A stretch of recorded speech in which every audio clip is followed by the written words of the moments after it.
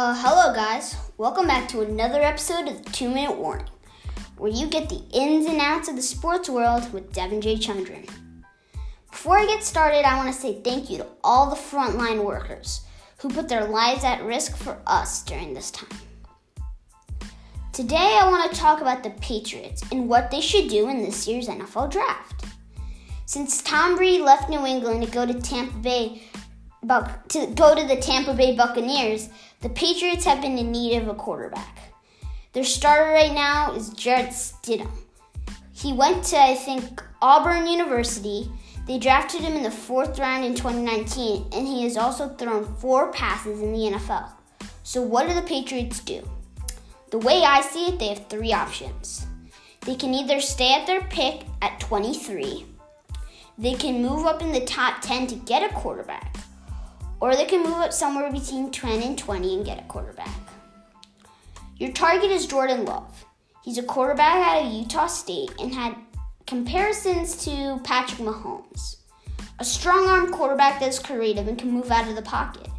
His downside is he does not play as clean as Mahomes and turns the ball over a lot. In 2019, he had 17 interceptions. You cannot say at 23. You're not going to get the quarterback that you need. You'll simply miss out on what will be a great opportunity to get a replacement for Tom Brady.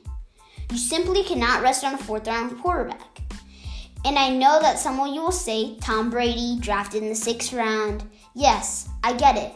But 31 teams passed on him. And do you really think Belichick made that pick and thought, I just won 6 Super Bowls? No. The other option is to make a crazy jump into the top 10. I do not think it's a good idea. You move up too far, you have to give up a lot, and chances are you're not going to get Tua unless you pull something off crazy with the Giants that gets you to number 4.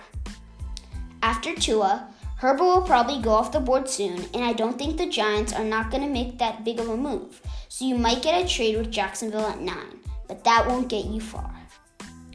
So I think the best option is to trade up to 17 or 18. I looked at Mel Kiper's mock draft and a few others on ESPN, and they had Love going 18 to the Raiders. You do not need to move up far.